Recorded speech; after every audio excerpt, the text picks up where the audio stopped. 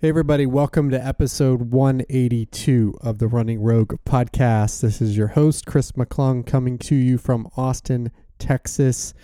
And I am eager, but also a little bit nervous, frankly, to bring you this episode today because I know that sometimes we don't want to listen to uncomfortable conversations, but we're going to have one today so that we can all become more aware of the implicit biases that are embedded within our community so that we could all do a better job for standing up for what is right, particularly in the case of Ahmaud Arbery, who was tragically shot and killed and who still requires justice. Some of you may have seen the I Run for Ahmaud or Justice for Ahmaud hashtags floating around last week after a video came out about his tragic death, and we'll talk more about that case once I bring my guest on.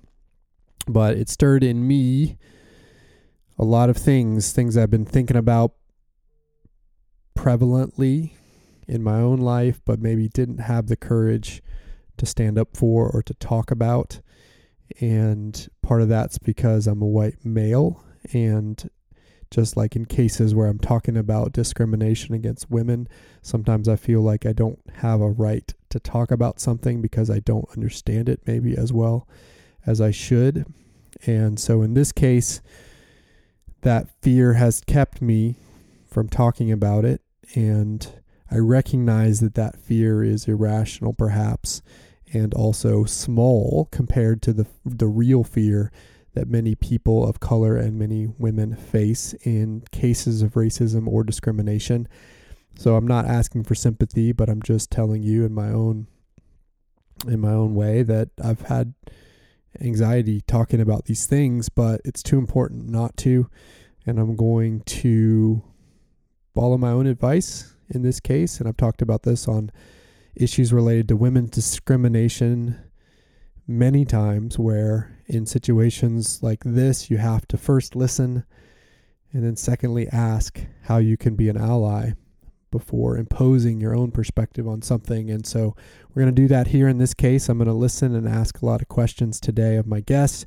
Alex Williams is joining us. She is a run leader in our Dallas training community and is a woman of color, a black female who helped me in a video she put out last week understand the call to action in this case. And so I brought her on to talk about racism, to talk about running and racism, to talk about running and diversity and how we can be a more inclusive space for all athletes. And so again, we're going to get a little bit uncomfortable today, but I think this is a topic that's important and too important not to discuss. And while I have, again, my own guilt about not bringing it up sooner, I also figure that better late than never. So we're going to dig in on that. Before we do, quickly wanted to also let you know that you can still sign up for our 3 podcast training groups that just started today, actually, as we launch this episode. You can still get involved. If you go to our homepage, roguerunning.com, and scroll down, there's a news page you can go to that has all the links about where you can sign up for our 3 podcast training groups. We've got the main podcast group, which will gear you up for anything from 5K to the marathon for those intermediate and advanced athletes.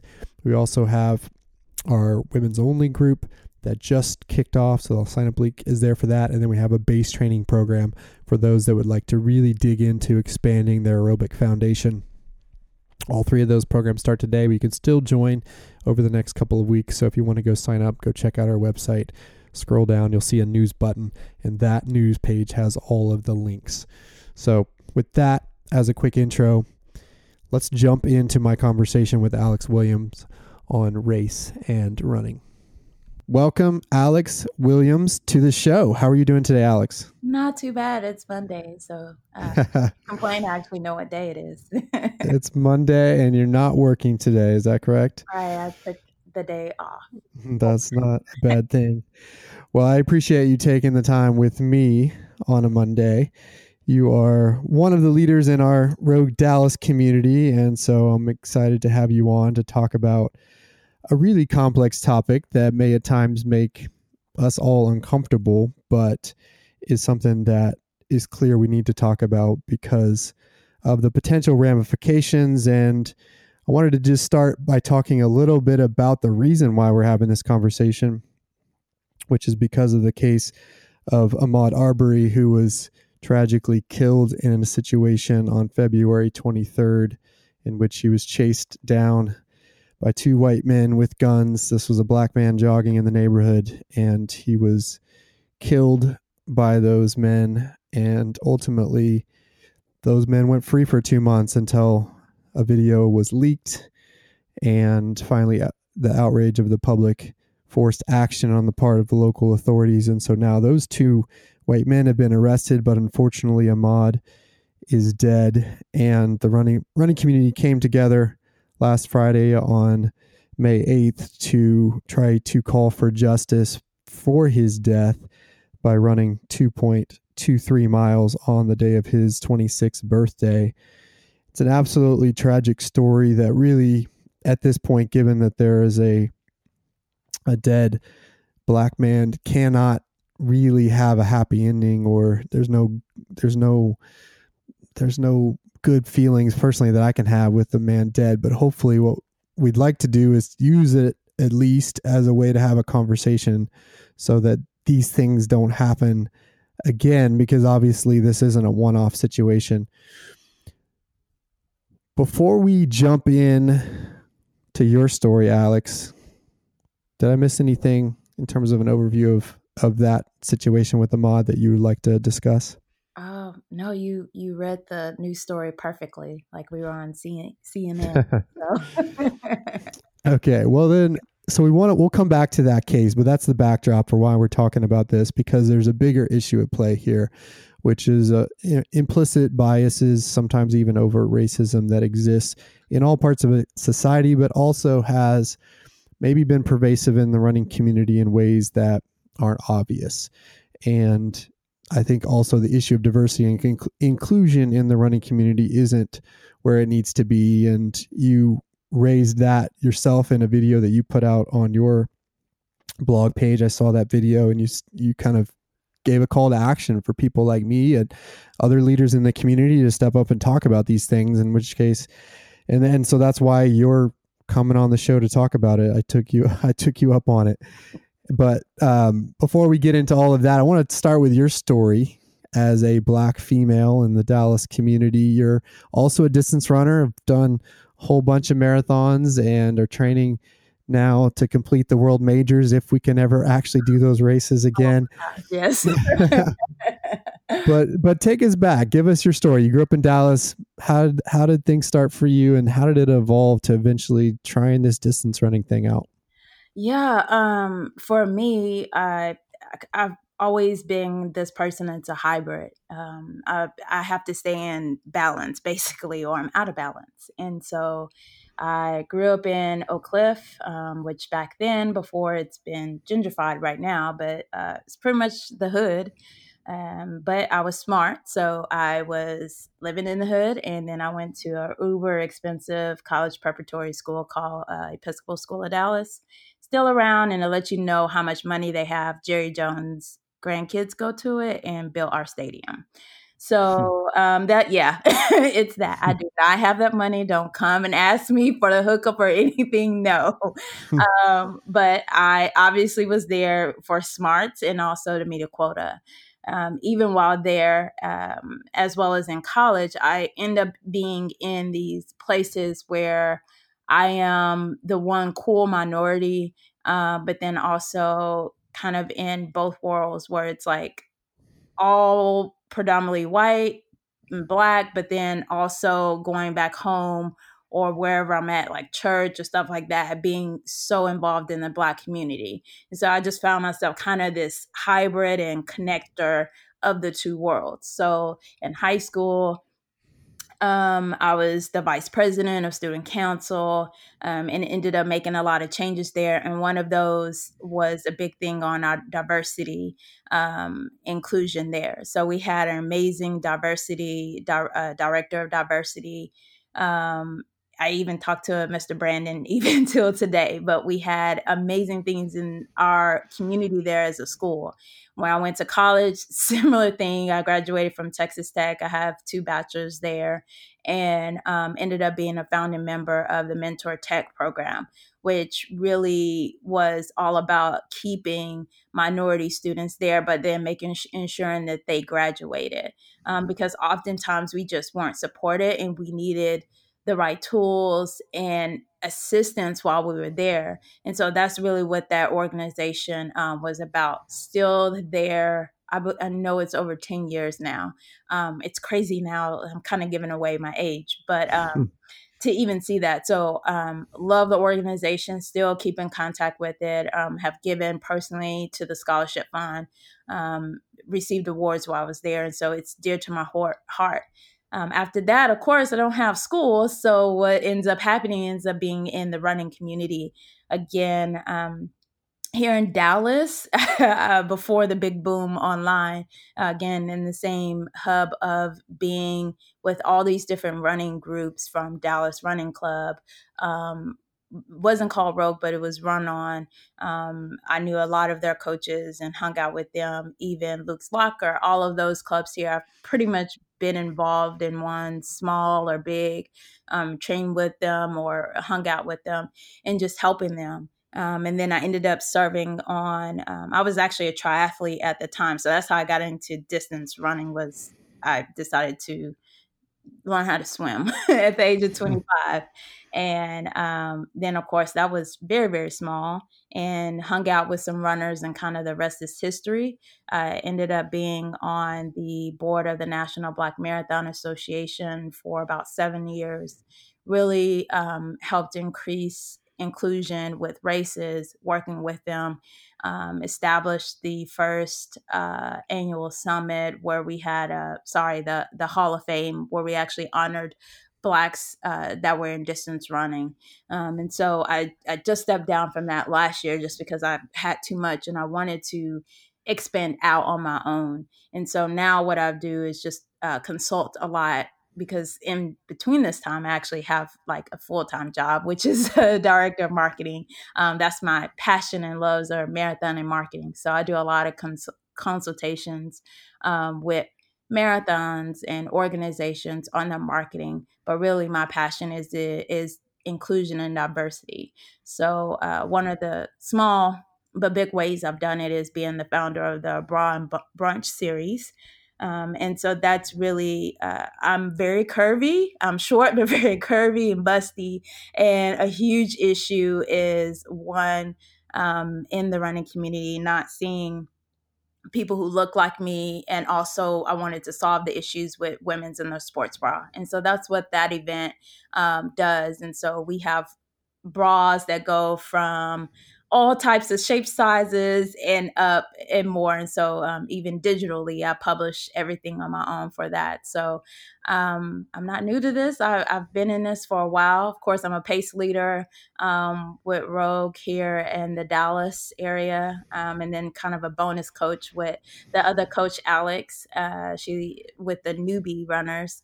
They're not newbies anymore. they're doing half marathons, but I come in and help with their lecture and help them with anything that's kind of getting them having barriers such as shoes or sports bras is one, or just questions that they don't know how to ask, or don't have anybody to ask about outside of running. That's really where I'm here to help them with that, from foam rolling, sleep, all those things, and especially Garmin questions. So that is me in a nutshell, rambling a little bit, but that's really, really where I have my hands on and everything, and how I pretty much got started in running from being a triathlete, because running was my weakest sport, actually. You would think swimming, but I'm kind of natural to it because it's like dancing in water to me. And I've always loved biking since I was a kid. So I have a bike in the room right now still. So running has always been the weakest one. But when you hang out with runners, the next thing you know, you sign up for a 5K, and then it's a slippery slope and you're 5 marathons down. So So, Just like it is so indeed. quickly. I constantly tell people like, "Oh no, don't start running. Please don't." You say it's just a 5K, and then next thing you know, you're like, "Oh well, I think I want to go to Paris," and oh, there is a Paris marathon. How about a half? Okay, we could do this and this, and then you got 7 continents happening. So you laugh, So but you know I'm right. yeah, oh yeah. So one of the things you talked about in your video posted recently to your blog is this idea that growing up in Oak Cliff, the idea of endurance sports wasn't really a thing Yeah. there. So when did you really get exposed to it? Because triathlon, that's endurance sports. Yeah. And how did that gel with what you knew from growing up? Man, so the high school I went to, I was actually exposed to something called lacrosse, and that was weird because I think we had the first lacrosse females team at ESD, and that was not. It was fairly new here, and what. She's my godmother now, but my first race was actually a 5K. This Susan B. Coleman, and she's a breast cancer survivor. And so Debbie, I ran with her. I had no idea what it was. I didn't know what a 5K was, but I did field events and track, and that's what we were doing because I was Black. And so I knew that she ran and did biking and aerobics and all this stuff. And so I was just like, sure, whatever you do, I do. Because I basically lived with her because she was closer. Her work, I would stay with her sometimes during the weekday because her office was closer to my job. And so my mom has always been late, like late, late, late. Like my graduation, I looked up and I called and said, "You're late." Once again, I saw them being late to my graduation. And so I'm very punctual, clearly. And I was like 16. I said, "Mom, I'm going to stay with Debbie because she'll get me to class on time." And then I was starting to become a vegetarian, and Debbie was a vegetarian. So I was like, "I'm good. I'll see you on the weekends." And so that's really what would happen. I mean, that's what it was. And Debbie would run as well as her brother would. Even till this day, her brother runs Cowtown every year. And so, of course, now I've got my group doing Cowtown every year too, as well. But that was my first kind of eye opening to it. And then I really got into it when I decided I just do random things, but I decided to do a duathlon. I didn't complete it because I didn't have all the training and knowledge. And so I don't take failure very well. And so instead of doing it again, I decided I'm going all the way and doing the triathlon. So I learned how to swim. And then 5 months later, I did my first try, which turned into 5 more after that, which in between the time I did my first half, because I found friends in that community.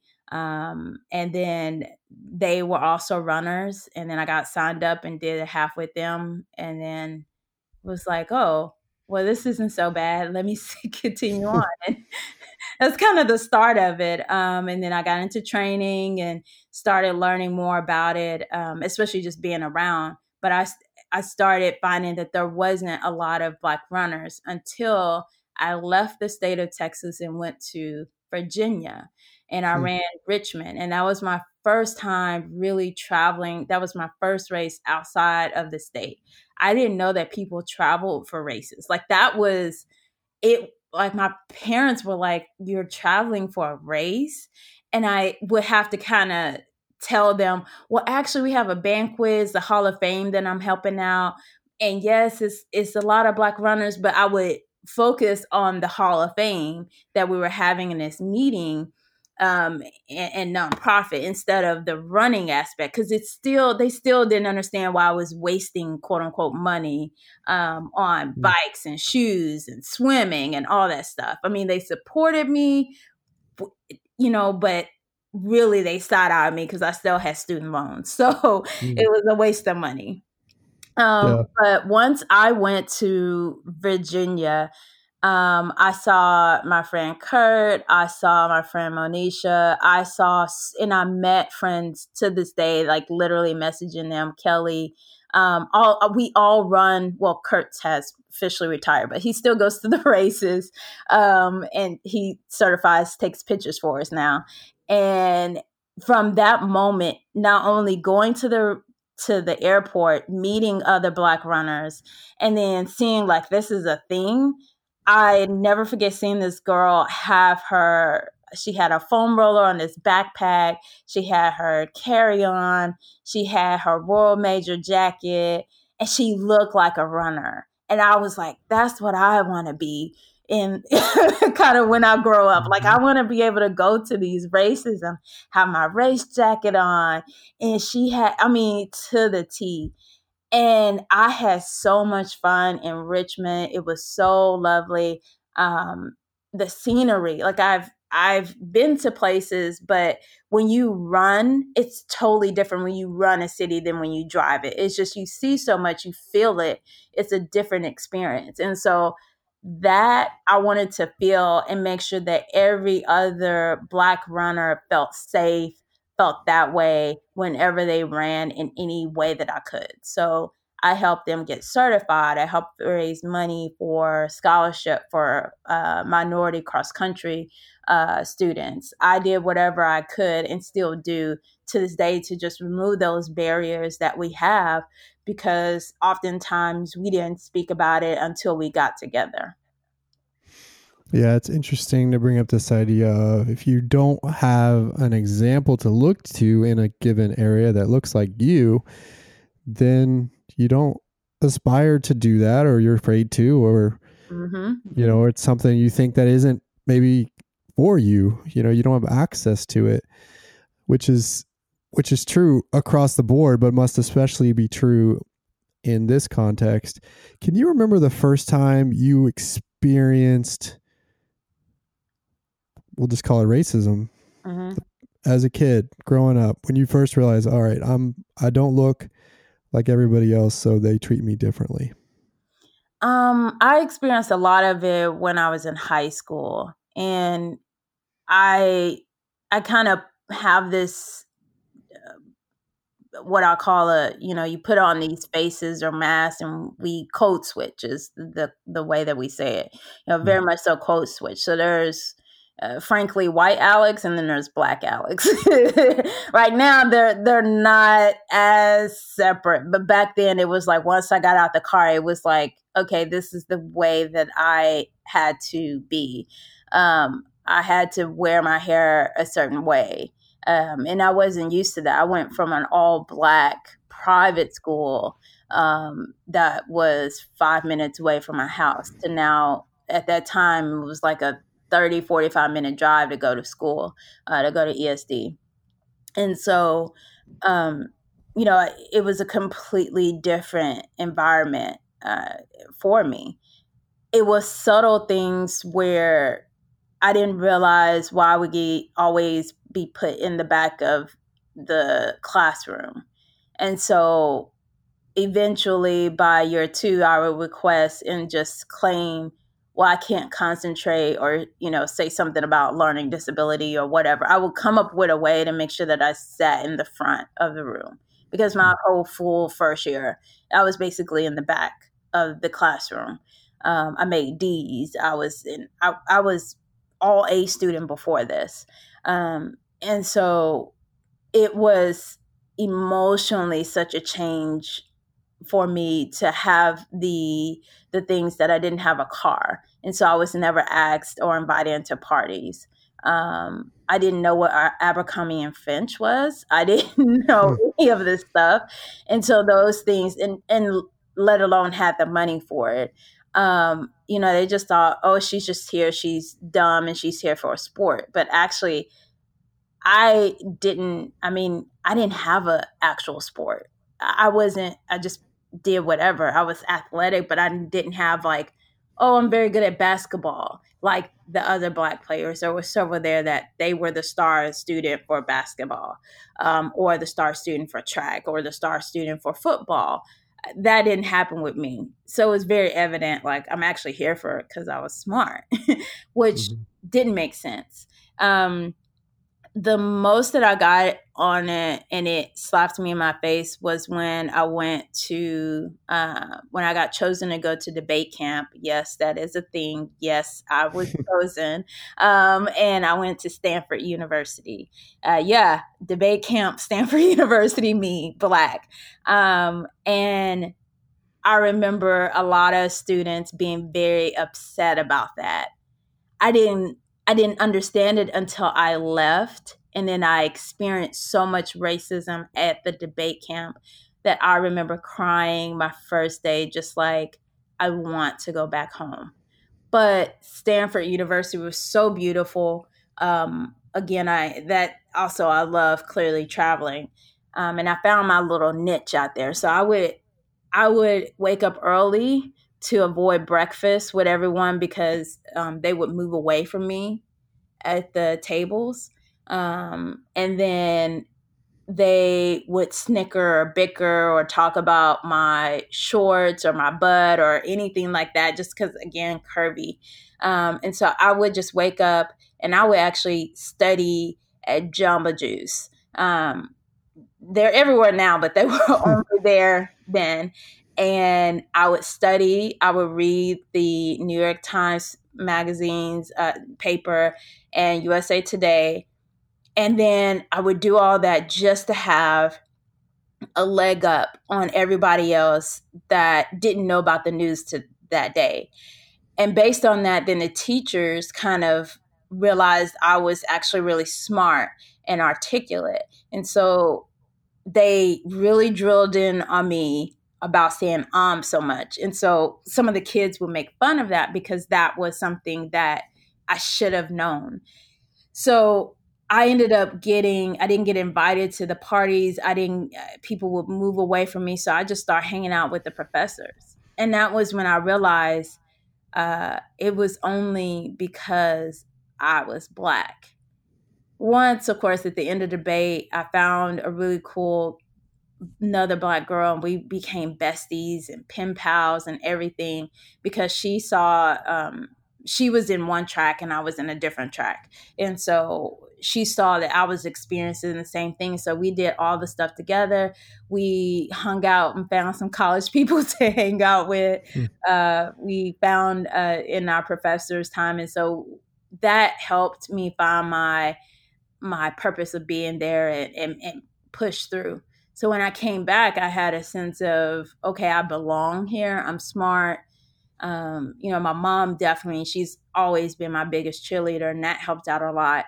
But when I went back to school, it was like I was very different because I had this experience that a lot of students felt that I shouldn't have had. I shouldn't have had the school sending me to debate camp, at Stanford. That was a waste of money. So Hmm. I wasn't chosen to be varsity on purpose because of that. It was a lot of things that happened behind the end. So it just kept accumulating. But anytime that I had issues, I had, a professor or two that had my back or would help me.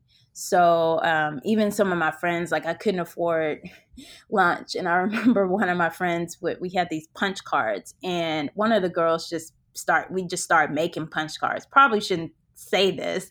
Hmm. We would make punch cards. And so that's how I would have free lunch. Was it was paper laminated. We got the right colors for the right, month or whatever. And so that's how I was able to get basically a full year without having to pay for lunch.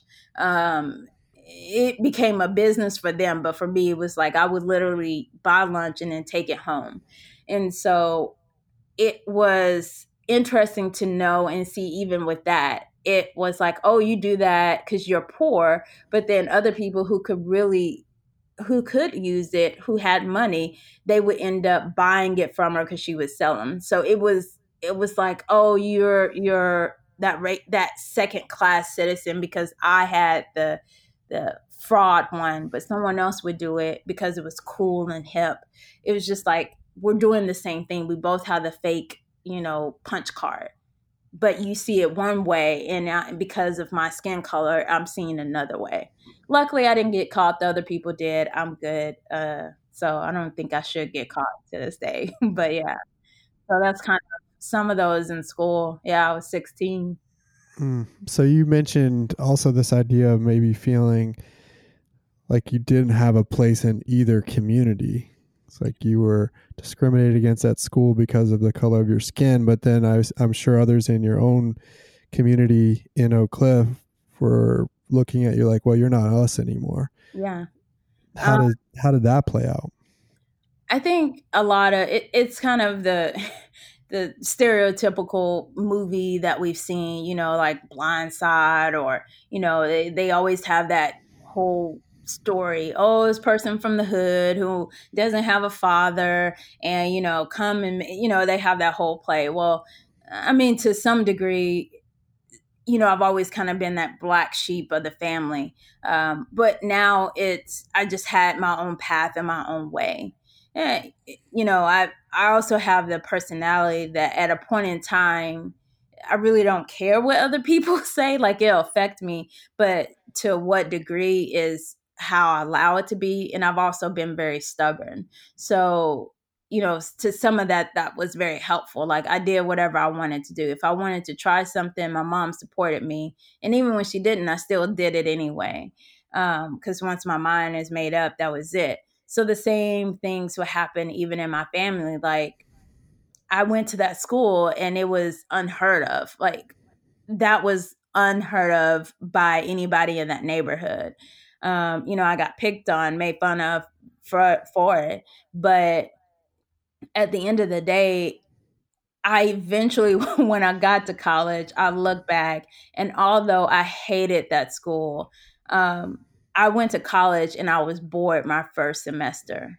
And it's not anything about Texas Tech education, because they're phenomenal. It's just that I was so over prepared that from that high school, that's why my mom put me there, and that's why she wanted me in those places. I could understand that, and I appreciated it. So even in college, even though I wasn't black enough or whatnot, I found the people who appreciated it, and I consistently was reminded about that. But for me, a lot of it eventually wore off of not being black enough, not being, I'm not white and not being black. It's just kind of, it would eventually just rub off, because I remember this is just kind of how I've always been. I've always been that hybrid and connector. So it's nothing I either accepted or I just choose to do something different. It didn't stop you. Yeah, no, I'm still doing Both it. both my parents are Red Raiders, by the way, and my brother Oh, and brother-in-law. So I've got all kinds of people getting their guns up in my I family. am. Even though I'm a Rice Owl and a Longhorn by grad school, so we have our debates over sporting events. I'll see you doing, this weekend. November is typically UT, Texas Tech. Right, I'll right. put my head at the game. Yes, you have permission to talk all the trash. So let's take that forward then to once you started running, getting involved in triathlon endurance sports. How did you start to see the racial profiling manifest there? Um, Starting off, I think the tri world, they were at the time more accepting because it was smaller, and back then it was like, these people are really crazy. I mean, it's still like that, but we're talking 2009 is 9, 10 is when I was doing tries, and so back then it was a really small knit community, much smaller than what it is now, and everyone was really happy and supportive. Like, my parents and family would actually like to come out, just because they could basically have a picnic, and they were loud. And it was like a family function for them now to come to the event. So it's like 2 hours, 2, 3 hours. They're just sitting there. So they got my folks also are big on having a cooler at every single thing. They got snacks, and so it became an event. and likewise, that, when you have the snacks and you're the family that always has the good Costco snacks, you become friends with them and you look forward to them at every try. But that, I had more, I take a step back. When I was in college, I had the, I like and I enjoy taking long walks. Sounds at the park, but it wasn't uncommon in college where we could walk at night. At 2 a.m. from the library, or after midnight. That was kind of normal or acceptable.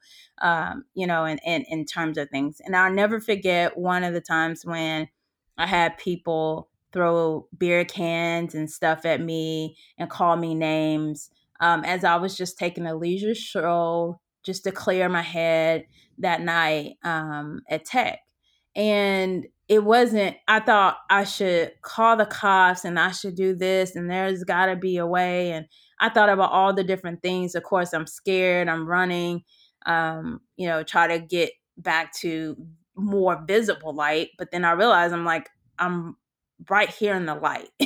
I'm on the sidewalk across from where I was, the dorms. There's the police part was just two blocks away, if that, or two buildings away. And so I thought, and I was like, there's nothing that's going to be done.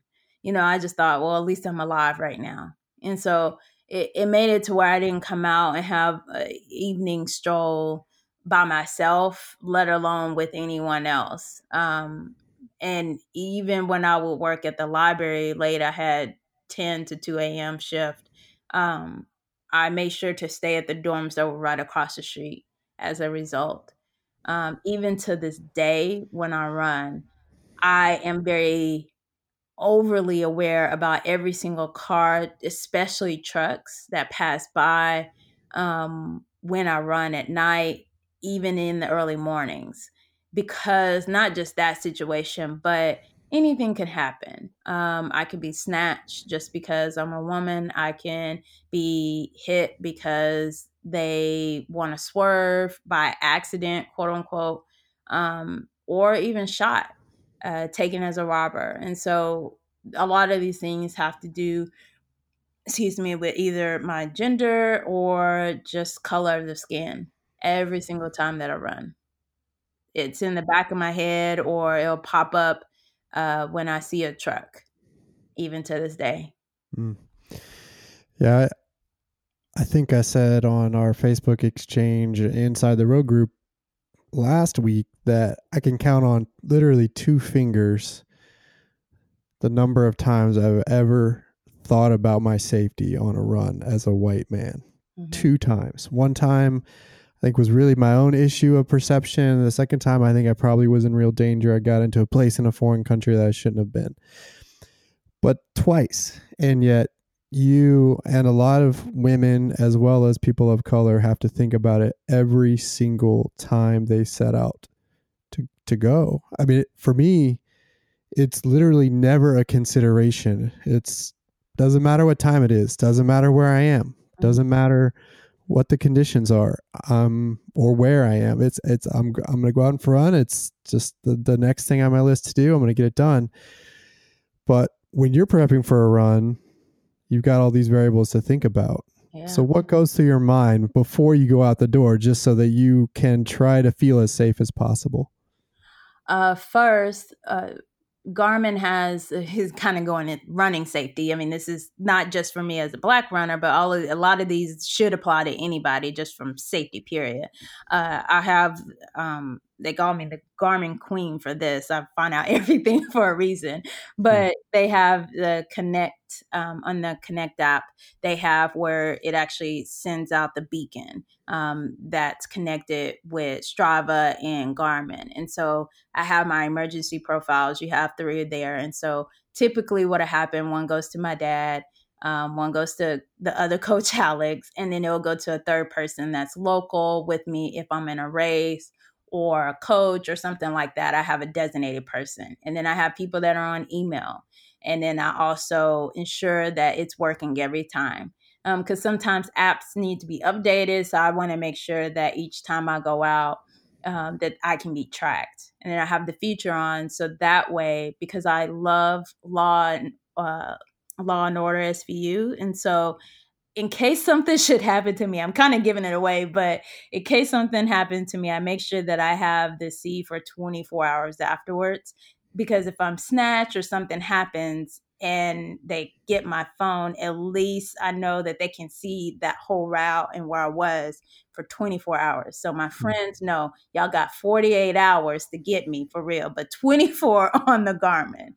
That is my first check before I do anything. It doesn't matter if it's 3 a.m., 3 p.m., 6 p.m., whatever. I make sure that that happens from a safety wise. And then I go through, what am I going to wear? And lately it's been more running up, like I make sure that I look like I am a runner. And it sounds crazy because most people on the podcast are probably, are runners. But there's again, that code switch. When people see, when there's something about when you see someone who's walking versus a person who's like a walker, there's a clear difference. Like they, like walkers, like on the Olympics, they are really moving. Like you see, it is with effort. It's the same thing when you see a person who's like a real runner. And it's hard to describe, but oftentimes I'll make sure like I have a cap that has a cap or visor that specifically has a race, marathon, or the word run, something. I mean, even a tank, Brooks has a tank that has runner, literally have that tank to show that I'm a runner. It's one of those things that, race shirts, whatever it is that I can, um, to indicate, from my handheld, the running vest. Those are things that it's normal to us, but to the outside world or to police officers, there's a clear difference when I have those things on and when I don't. I look like I have a purpose. I look like I have running attire and gear, and I seem less of a threat. Versus if I'm just out here leisurely strolling, I can wear all black as a runner, but I wouldn't wear all black with a hoodie or anything like that.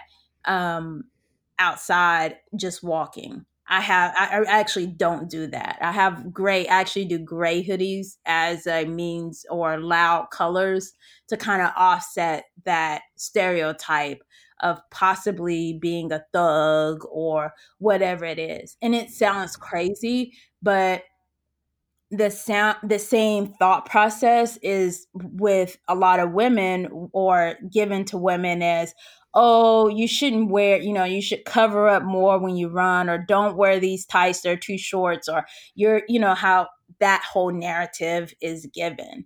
So oftentimes, it's hot outside. I mean, we're both in Texas. So at this point, I don't care if you Yeah. saw flab or whatever, I have to get it in. But, I will wear actually the hydration vest in order to show I'm running, don't bother me, and running with purpose. That goes through my mind most every single run, especially and then when I get to a place, if I'm driving, having to drive out, I make sure that I introduce myself, or I try to acknowledge I'm here with the running group, because that's also another thing that they just think I'm some random Black person that's coming up there. Even within our own group when I started. Hmm. So that's something, I try to make aware, like, who else would be up here at 4 a.m. in running gear. Like that baffles. But again, they're not used to seeing other Black runners, let alone other Black runners running at 4 a.m. And so I'm this girl that they didn't know about. And now it's a little bit different. I've been in the group for a while, or we're all kind of getting accustomed to things. But even that, when I started, um, I had that issue when it happened. And so those are some things that I have to think about. And I'm not the only one. This story isn't something that's just isolated to me. most of the Black runners that I've had even reach out to me in my post personally have said, when I join a group, a run group, I'm always isolated, or I have a hard time talking to someone, and it's like I'm just by myself. And it takes months or weeks for someone to finally open up and see, like, I know about running, or to help me like they would a fellow white runner. Tons and tons of people. Have you had specific instances or examples where, that was just plain, that discrimination was just right in your face? Obviously, it's subtle all the time. It's always around you. But what's an example of just in your face? I think I can't remember one. This is part of the reason why I don't do 5Ks, but it was one 5K that I did a couple of years when I started off running. And it was like the lady did not believe that we were running the race. We had bibs on, we were there with our shirts and everything. And it was like, no, she really thought we had, I guess, had fake bibs, which clearly is a thing now, that people do it. But back then I was like, who got time? Like, that was, I never heard of that, to do a fake bib. And we're looking at other people without bibs pass by. And then I look and I'm like, oh, I see why I'm going through this. And I just have to de escalate myself mentally. And I'm like, okay, you can argue. This woman clearly has a power trip right now. She wants to feel entitled or whatever. This case. You can either chill out, let her do whatever, or go in another way, or you can keep pressing this, and then you're late for the race. So I just went into another wave, and that solved it. It bothered me, it still bothers me, because those type of things happen often. But that was a 5K, which, it sounds bad, but one thing you will know, it's very hard for me to go to 5Ks to this day, because I'm like, it's 30 minutes of working out. This is just, it's $80. Can we do a half? Like, let me get a workout. Like, this is not enough to burn off a beer, which also lets you know who does not like short distances or training is me. So, yeah, but that happened years ago, and I'm not gonna say that's why the real reason why I don't do 5Ks, but that left the taste in my mouth. I was like, well, every 5K must be doing this, because half marathons you definitely don't do it. But yeah, that was blatant in my face, was that. And then of course I've had the um the ones where I wear my Black Marathoner shirt or a pair or anything about Black runner is always the T, because then it is oh, so are you a marathoner? And I'm like, yeah. So you ran marathons. Do you know what a marathon is? And then I'm like, do you know what a marathon? And they're like, oh, well, my friend, by the time we're going back and forth, I'm like 26.2 miles. Oh, so you've ran one? I was like, no. They're like, oh, so why are you sure? I was like, because I've ran several. That's now my snarky response back. Nice. Now that I nice. And it's really funny, because they're like, oh, well, I've never ran a marathon. And I was like, oh, you must, you do 5Ks, right? Yeah, I've wanted to. I was like, mm-hmm. And it goes back to, this is why I don't like 5Ks, the whole thing. But I get that a lot. And I mean, I get it a lot. Every time I've traveled or anything with my Black Marathoners gear or Black runners, or even with just anything with race in the sport or whatever it is, I get that. And it's like they question you as if it is this, I'm a unicorn, like, what? You ran it? And I'm like, yep.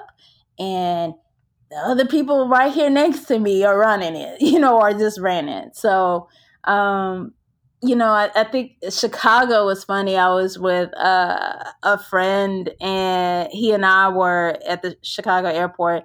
And so we were trying to find our names, in the newspaper. We finished it. We have running gear on. We have our Chicago gear on. I'm trashing about, talking about whatever mess and stuff. We're trying to find the newspaper. And these people are literally asking, and they're looking at us crazy because we're walking pretty normal. And one lady, she just stopped. She was like, "Did y'all run the race?" And we both we look at each other. Me, his name is Lincoln, and we both look at each other. And then we look back at her because we both have our jackets, our shirts, and our medals right in front of us. We almost look like twins at this point. And she claimed that the reason why she was asking was because we were walking normal. And so everybody had been in there, they're shuffling around and stuff like that. And so we're like, oh, if you just train, or, he's like a beast at that. But, he's like, well, if you stay ready, it's the everyday thing. And I'm like, well, just train for him. You're good. And I'm just walking by and I'm all happy because I'm like, oh, yeah, training. This time I'm with Rogue, so I'm not shuffling the following day afterwards. I'm feeling good about it. We're going to keep them around. And when I was flying back, it hit me because it was asked twice. And I didn't catch it the first time, but it was like you didn't see that with the other white runners who were walking past us. There were other marathoners there because, it's Marathon Monday. So we all have our shirts on. They didn't ask that. And they were walking just about as normal as can be, and it's almost as if we just, I guess, stole the stuff and had the Right. medal and that. And I mean, I've seen, people with running gear and they've never, ran it or whatnot, it's not a big deal. But I was like, man, that was a moment I didn't realize until later on the flight home. Was like, because we were Black runners. Right. Wasn't You really couldn't have possibly done it. Yeah. I mean, I'll let her get by because we literally were moonwalking, and it didn't look like we had ran a marathon the day before, but um, I could understand that. But I was like, nah, my gut is telling me that once I put it together and thought, I was like, I didn't pick that up at that time. But yeah, so they happen like that, and it's just we just Is got to there continue on.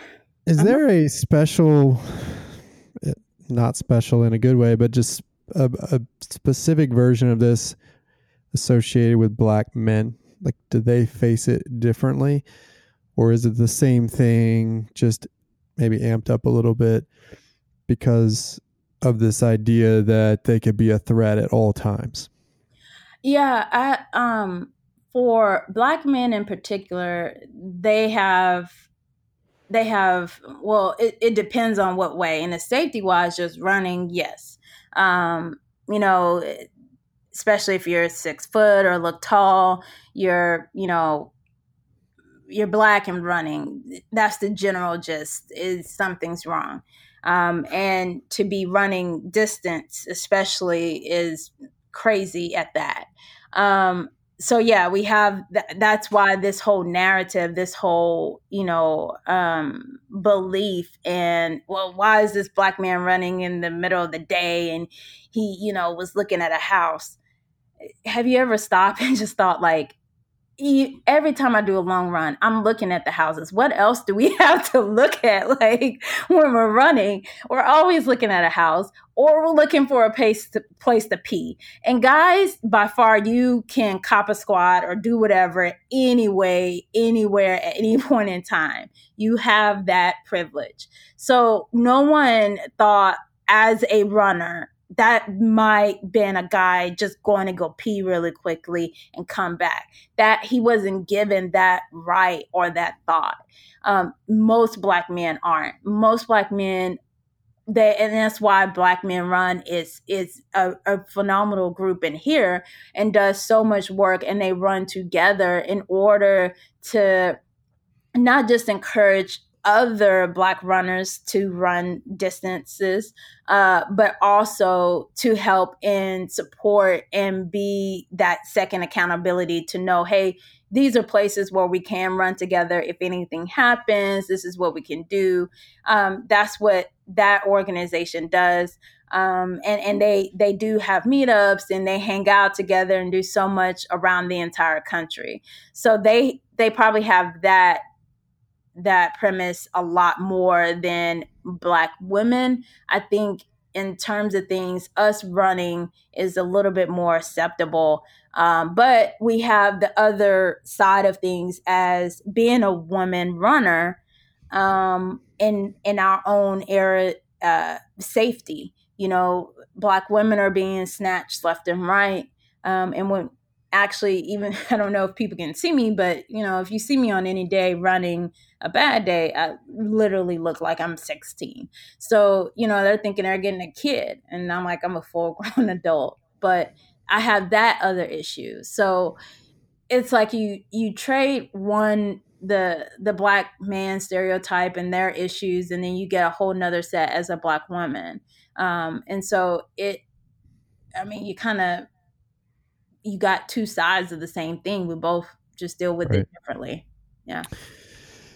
I think one thing that's important to note here is that I think a lot of people assume, well, this case happened in Georgia, a classic southern state that, those outside might look and say, well, that's just a racist place. That's why it happened there. But it happens everywhere. And, I can personally tell a story of a friend here that I run with frequently. He's Mexican born. And I've heard him talk about somebody say, well, that doesn't happen in Austin. And his response is, no, I've been in the back of a cop car 5 times for what he calls running while Mexican because of the color of his skin. And they presumed he was a suspect in some crime and questioned him, putting him in handcuffs, put him in the back of a car. I've also personally seen him profiled on a run where we were together. He stopped to tie his shoes. And so it was back a little bit. We were doing a workout. We kind of got separated. I run by a cop car that I didn't actually even notice because it was just off to the side. He runs by about a minute later past that same cop car. And we're going fast because we're doing a fartlek. And the cop pulls him over while running and starts questioning him and asking him what he's doing and so forth, and basically won't let him go until he realizes, and I realized what happened, until he realizes he was running with me, and then it was okay, and then he stopped harassing him. And that's something I've seen with my own 2 eyes within the last 2 years. Yeah. So it happens everywhere, of this assumption of people of color. If they're running from something. They did something, and therefore there is some unwritten rules that they can be profiled or harassed, or in the case of Ahmaud, chased with weapons. Right. Which is, it's something I've just never experienced personally, but obviously happens, and it's not happening in isolated ways. It's happening all the time. Maybe not to the extent of getting somebody killed every time, but still a situation where you have to be concerned about your own safety all the time, every time you go out. And I don't even know how to wrap my head around it. It just makes me really sad. Yeah. What you experienced, and I'm glad that you were able to be there, and to stop this situation or de-escalate it. That situation happened. It's happened here. It's happened with several of our coaches, personal friends of mine, other fellow people. For me, I haven't been in the back of the cop car in that capacity. Mine has always came in the cops linger, and then they'll ask questions, and keep tracking me as if they're just monitoring to see what am I really running, what areas I'm going to, especially when I stop.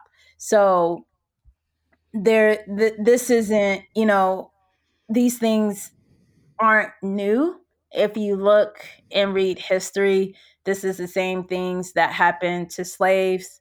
Um, this is the same thing that happened in the Jim Crow era. This is the same thing that happened in the 80s. This is similar to stop and frisk. Instead, I've just said it's basically run and frisk. They have that. Um, and it's not just police, it's even people who call police or linger around and are questioning you. um a friend, dear friend, who really pulled me into running, she posted last week, and I didn't see it until today. I remember the situation where I talked about my friend Kurt and Monisha, and both have had issues that they've publicly talked about. Kurt actually will not run or walk without a shirt. He's a black male and will not run or walk or leave the house in any activity without having one of his marathon or race shirt on, because that lets him know, oh, marathon run. And so that's what he's done for years. Monisha, on the other hand, was living at had been living at her condo for a while, and was coming back from a jog, or sat down to stretch, tie her shoes or whatever, and basically they thought that she didn't live there. And so it was security, cops, whatever. In this situation, someone had to come up and say, she lives here, because they weren't believing. And she was just in shock and had her phone. She admitted that was 2 years ago, and she hadn't ran since. Monisha really is one of partial reasons why I have a running certification. She's helped me through running, been a mentor, a big sis. She's started so many running groups within the community here in Dallas, from Couch to 5K, and done work within the southern sector, which is predominantly Black. For her to get, after all of that, in her own community, her own place that she had been living, the neighbor, because she was Black, this person believed that she shouldn't have been there. They hadn't had a rash of break-ins or anything like that. You just saw a Black girl come in and assumed the worst. And she was just running. Um, Life, flashed before our eyes. And from that point, she said she hadn't ran for 2 years. It's really disappointing, as someone who has been making a difference in the community to increase people to walk and be active here in Dallas and in her own neighborhood, the place that she pays her rent, the place that she goes to and in and out every day. And should by at this time know that she's a runner, but couldn't even, that's just, she's been running longer than me. So it's just crazy. And so that has hindered her, as strong as she is, in some ways, to not run. Now, granted, she's been exercising other ways, and, we all take a hiatus and stuff. But I understood that, because since the news broke the week before, I actually took the longest hiatus from running, because I was afraid, and I had so much emotionally stored in my mind that I didn't know if I should go out and run, or I should just stay in, bike. It was a lot. So we're still going through that. This isn't, it's same things, but just a different day. Yeah. And it's real. And people say, or people want to say, I got in a Facebook argument, which never is a good idea, but Yeah. I did that on, I think it was Saturday or Sunday, with somebody who, about this case, about the Ahmaud Arbery case, he said, well, how do we know this was racism? Maybe these guys just made a mistake. And I got upset at that, because the thing here that we need to recognize, and that's why it's important to talk about it, is that racism isn't necessarily the explicit version of it that we all think we know. It's the implicit things that cause people, whether they know it or not, to make assumptions, to form biases, to assume you couldn't run the marathon because you look a certain way, to not give someone the benefit of the doubt because of the way they look, and place that benefit of the doubt on somebody else because of the way they look. And that's exactly what's happening in this case, implicit or explicit. It doesn't really matter. It's all the same thing.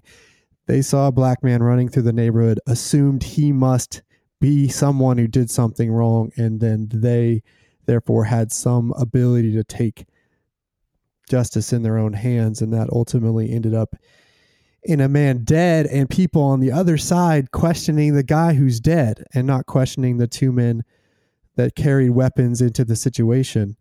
And that's racism, period. And so how do we dismantle that? Because people ask these, or, the thing I see people say on my side, the white side of the story, they'll say, well, he was in that house. He went into that construction site, so that's why they chased him. Or he has a prior record, so he deserved some sort of suspicion. Or he wasn't wearing the right shoes, apparently has come up. Hadn't heard that, but I'm not surprised. Well, apparently he wasn't wearing running shoes, so that means he must have been running from something else and not just going out for a jog. Well, he grabbed the shotgun, so he deserved to be shot. And those are all the benefit of the questions that don't give him the benefit of the doubt, that say basically he deserved to die because of all these other things. And no one deserves to die. Right. And these two white guys got the benefit of the doubt for 2 months, and no one was asking them questions. Why did they grab two weapons, chase him in a truck, continue to chase him even after... Stop when the police, you call 911, they always tell you to disengage. Right. And they kept chasing him, even though he was trying to avoid them. And he's the one that ends up dying, and suddenly it's his fault. So that's racism. The fact that he doesn't get the dead man, the unarmed dead man doesn't get the benefit of the doubt, because that's the other thing. Well, he must have been armed. Well, that's silly. So anyway, so it's frustrating, but that's racism, pure and simple, and it's embedded in all of us. And that's the hard, uncomfortable part. It's embedded in all of us in ways that we can't know until we start to have these conversations and then unearth these things. I think about, me growing up in the Dallas area, and I was telling you this story earlier. I wasn't taught explicitly to look at black people differently, but it was all around me. I was bussed into a black neighborhood in elementary school, late elementary school, and middle school for the purposes of going to a quote unquote magnet school because I had earned that spot as a smart white kid. But ultimately that was really just some administrator's way to force integration. Once I stepped foot on that school, there were white classes and there were black classes. We were all in the same building, but those other quote unquote neighborhood kids didn't have the same opportunities that I had. That's racism. It was all around me. Right. When I went to high school, South Carolina High School there in Dallas area, the Confederate flag was our school flag. Yeah. until I was a junior in high school, and even after that it got changed, and everybody was so mad about it, and they would still bring those things to the football games because this was dumb that we got it taken away. And yeah. So again, all around me, and to this day I have well-meaning family members who it's all good and fine until they're confronted with the situation. My brother dated a Mexican girl, a brown girl in high school. And that wasn't okay in my family. It wasn't explicitly not okay, but the things that they would say behind somebody's back and all of that were wrong.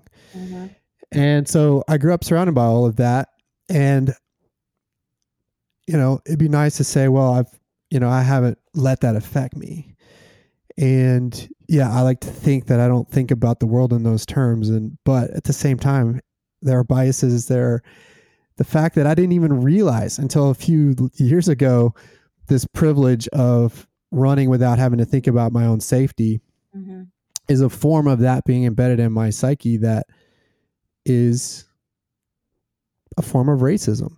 Mm-hmm. So that's why this conversation is important to have, because to me, the overt stuff, that's horrible and terrible, but I think most people can look at it and say, oh, that's racism.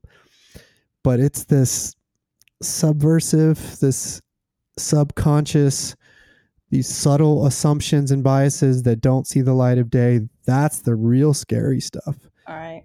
Because it is so pervasive. So agree completely. You preaching over there. I'm trying, Alex. I am trying hard, and that's all you can really do, right? Right. I mean, this is, like I said, I'm honored and glad. One, I could probably say I first was like, wait, Chris, like, who's over Rogue is posting this? Excuse me? And then to, take from that from last week to now having a podcast. I mean, this is what it looks like and is evident to be an ally. It looks like, hey, I don't know where to start. So, one, let's have a discussion and help me understand. I know it's wrong. And, you know, admitting, hey, I've had my own issues and been a part of it, but you can choose not to, do the same things once you have the knowledge. So my deal is just to commend you of us just coming on here and having a candid conversation, letting me share stories of myself and other runners, because I I think that was probably the most bolded that I've been, like, hey, this is really what it's like as not just a Black runner, run leader, coach, run influencer, even in this community, and being able to work with so many marathons and organizations throughout the last decade. It's there. And the first thing I think I told a story of, training at 4 a.m. or 5 a.m. in the group. It came like, who is this Black girl? That's one of the big things when a Black person, or in particular, comes to a running club. They always have this issue of feeling outside and standoffish. And so even me as a pace leader in our group, even I was having issues with that. And I'll never forget Lamar, who coaches in Dallas, in our Dallas area.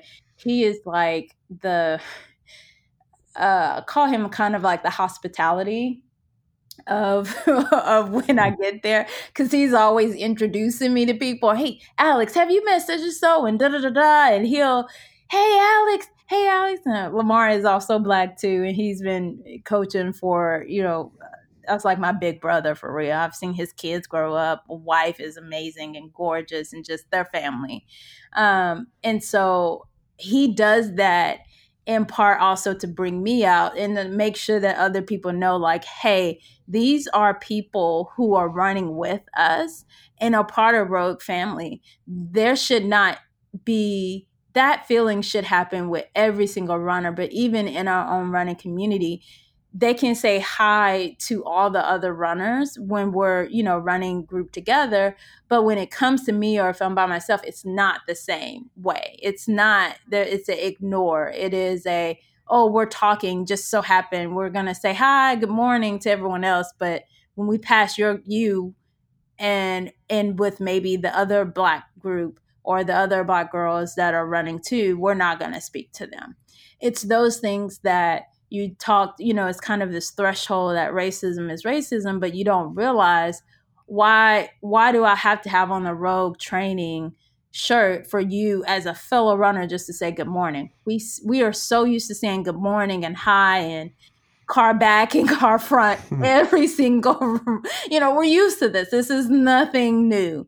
It should be the same across the board, because at the end of the day, we're all out here at 5 a.m. And I don't care who you are, even if you're not running with us, at 5 a.m., I'm going to say hi to you.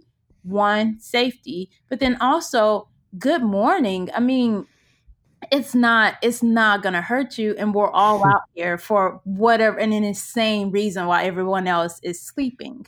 So it's that small thing that, I'm not saying, oh, you have to say good morning. People come out, I don't like saying good morning, I'm tired. You're missing the point of this. But it's those things that I have noticed, not just with Brogue, but this is with every running group that I have seen or been with. And if it's not me personally, it is a predominantly most of minorities have had this situation happen. And that is a huge barrier. Not only do we have the issues of our neighborhoods, things just getting out the door, safety, but then you finally get over all of that. You join a group and you're here to learn more about the running community that's loving and supportive and all this. And now you have this barrier.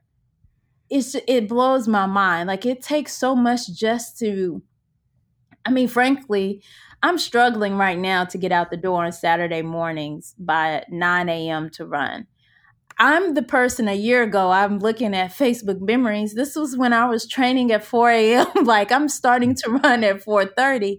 And I'm like, who is that person? That was our normal. And I'm struggling now. I'm thinking about all the new people who will be joining our group, and who now, because of the Rona that's happened, are starting to become walking and running. And now they might think about some of these races that are come back, and doing these marathons whenever they return. Well, they got to train and join groups. Well, I wouldn't want to join a group if people are, not welcoming and open, and kind of shove me to the side, because not just because I'm a newbie, but because I look like I don't belong. Um, Right. that shouldn't be a place at any point in time that we should do. We should be that way. And then also the other thing, kind of jumping the gun and going to solutions, but our our marketing and the things that races and organizations put out as runners, from magazines to even the ads, they need to start reflecting truly who is crossing the finish line. um, One of the things that I do, I have my own photo shoots and I have my own outfits, and do that a lot because I'm a Brooks Run Happy ambassador. And so they kind of let me do whatever, because again, I just do whatever I want. But a big part of that is to take, Brooks is not very flashy like Nike. We can all, agree of that. But I take what they have and add my own umph to it, and then my own style, and show and reflect things that I know runners like me need to see. Most people do not see women, of color running and have shorts on. They're normally covered up. They normally, try to have them in long pants or anything. They try to hide their stomachs. They don't realize, like, most of the runners who are coming to us have boobs. It's okay. Like, not everybody is super fast. And that shouldn't be just your ad. That goes into that part of inclusivity. And when you think about that, that affects how, you want to have runners to join us. Well, the Instagram should show that. It should show that runners are different color, shapes, sizes, because if you look at the finish lines, that's what's actually coming through. I see that anytime when I was running, one of a question, sorry, sidetrack, but one of the questions was, when recently I was asked, when's the one time that you felt safe running? And it took a minute, and I said there's two times. One, well, there's three. One, when I'm on the treadmill, if you want to call that safe, because I'm accident prone. So it's no telling if I might fall off. And then two, when I'm with my actual group, I feel pretty safe. That's a 50-50, and more so because we have a couple of ex-military folks, and then we also have two doctors. So I feel like I'm covering the thing if I fall or have a heart attack versus if I need, somebody to hold off on the police or something like that. So I'm pretty safe on that. Truly, the one time and the longest that I felt completely safe was when I ran Marine Corps last year, which is kind of an oxymoron because we were running in it was basically a tsunami of rain. So, Oh gosh, yeah. yeah. So, I finished that right after Chicago. Nice. Um, so that was the one time from start to finish and beyond that I felt safe. And it's crazy. It was the most diverse race that I've ever been to. It's also the only full marathon that I've ever signed up for again before even running it. I was like, oh, I'm game. I'm in it. I'm coming back next year. And I hadn't even ran the race. But it was because it was so secure. I didn't have to worry about anybody asking me if I was fast enough. It was no pressure. There's tanks everywhere. There's military everywhere. I felt safe. That is honestly the one time. And I had all my I feel like I'm starting to have this big group or meetup now at Marine Corps is all these Black runners, but we had a kind of a small meetup. Um, Accidental. Everyone came and huddled around me, and then it ends up being a big group and at the expo. But we all were running together, saw them all at the finish line afterwards, cheered them for their first 50Ks. It was a fantastic race. But that's the first time that I actually did not worry about my safety. I didn't worry if my Garmin was shooting out a beacon to my dad or anybody else. I didn't worry about anything, even with the wind, rain, uh, the Texas heat that came in the last third of the race. I didn't worry about if I was going to pass out. I didn't. Part of that's training, but I didn't worry about any of that from a security wise. That is It took how. the power of the U.S. Marines. Yeah. Like, yeah. I mean, it's funny, but it's not funny. Yeah. but it took all of that after all these races, and not just because they were good looking or anything, but it took all of that for me to really feel safe. The Marines. Maybe Well, also Virginia, but yeah, I just that's what it took for me. So I think in short, as we kind of move forward, my thing is just it starts with people making a change. It starts with them thinking about things differently, having this conversation. Like I said, I have this huge marketing background, so a lot of that when I see things, I'm really interested in making sure that if the ad shows a curvy Black girl, you're more than likely going to see a rush of comments or people probably saying, "Oh my gosh, thank you. This person looks like me. Oh, this fits me." Da da da, because they see themselves. When one person opens up the door, you're like, "Oh, well, I didn't know.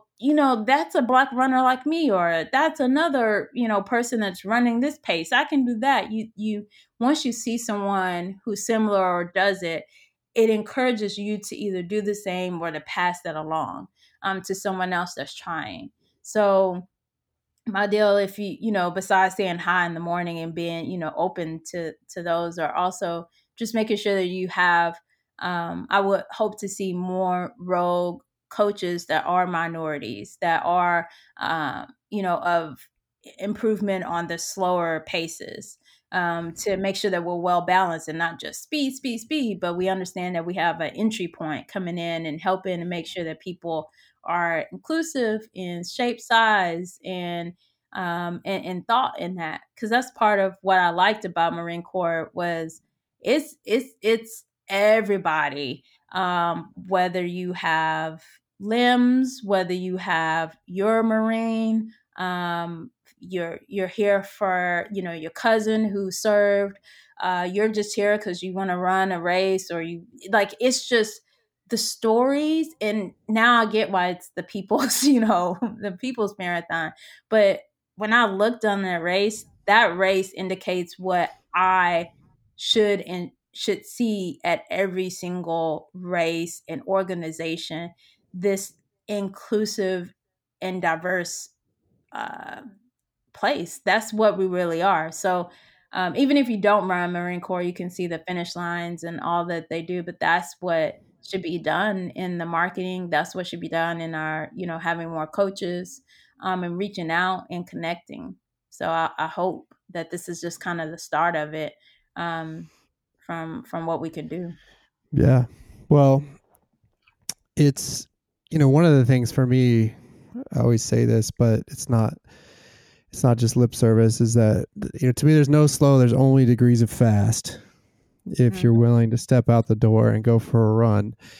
And I truly believe that everyone, regardless of where they are on that spectrum of fast, is worthy of being treated equally, first of all, but also worthy of getting access to the same tools, resources, mindset that says, hey, you've got a goal. It's as important as anybody else's. We're going to help you get there. So that's how I think about it. But I also know that, you know, there's a lot of things that maybe don't sync up with that. And it's a constant battle trying to snuff those other messages out.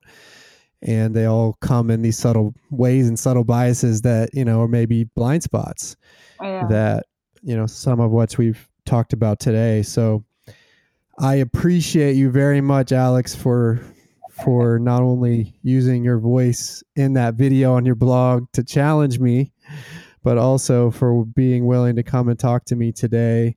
I feel like we're only scratching the surface 82 minutes into our discussion, but that's how you got to start, right? Yeah, I mean, I'm glad to not just be the voice, I guess, or speaking out of this, but also, you know, part of what I've got to do and what we have to do is not be silent.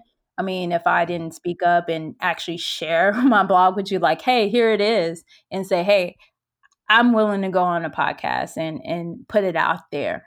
We can't be silent, because if you guys don't know, if you give us the opportunity to talk and no one talks, or it's the same people always talking, then you don't get the message across. So that's why it was important for me when I came here to talk about other running groups and to talk about other people who have dealt with this, because what I've seen is that it's only, you know, it's only this race, it's only this group, like there's only Black Girls Run and there's only Black Men Run, or there's countless you know, running groups, especially in Atlanta in particular, like uh, Running Nerds is one, and then there's an actual race called The Race, which is a Black race in Atlanta. It'd be in October. Have a 5K, I think it is, and a half. It might be a 10K. I think it's a 5K and a half. And that race was put on. It's all Black, owned, put on by us, for us in that area. And so that's one of countless other races. We have here in Dallas the Kwanzaa Fest 5K that happens, has an amazing race director. She's been putting that on for years. Bridget has, and it's part of the Hall of Fame that I talked about too. But these are races that I and organizations that I myself want to continue to share about and to put other people on platforms, so that way other bigger races and organizations know that these people and places need support, and how can we support them financially or send runners there. You know, there are other ways that I can help connect the two, or simply saying, hey, what does it take to be a run coach? And giving coaches a minority opportunity to not only get certified, because it is very hard to be certified, but making sure that they have opportunity to be pace leaders. So, if somebody wants to be one in particular in Rogue that comes up and says, I want to be pace leader, how do I start? To do that, we've got that, support system, and say, hey, Mitch here in Dallas and Chris definitely can help you. Let me send that email on to them, and you guys, be able to help lead the way and continue to open up the door if they're a good fit. So I think it's a two-way street. We have to speak up and ask and talk about our stories, and then also be met in listening ears, and we come together, kumbaya and stuff. So. Well, thank you for also giving me the grace as a white man who's never faced these things to talk about it openly and to make mistakes sometimes in how I talk about it. But you got to start, again, like I said, you got to start somewhere. And I appreciate you giving me the opportunity to chat with you about it today. This has been really, really educational for me. And my commitment to you is we'll keep talking about it and keep working on it together. If anything, I'm here as a person that's definitely in the running community. So I do listen. I kind of tune out on the techie stuff of like the details of the fast people. I'm like, no, let me go to the what was the race? Like when we had I definitely tuned in for the MCM one. That was a good one. And of course is on. So I listen to the fun stuff that comes on the latter part. But yeah, anytime that you might want on, not just for race and inclusivity, but anything, doors open. Pretty much stuck now with the Rogue family. Mitch is not going to let me go anywhere.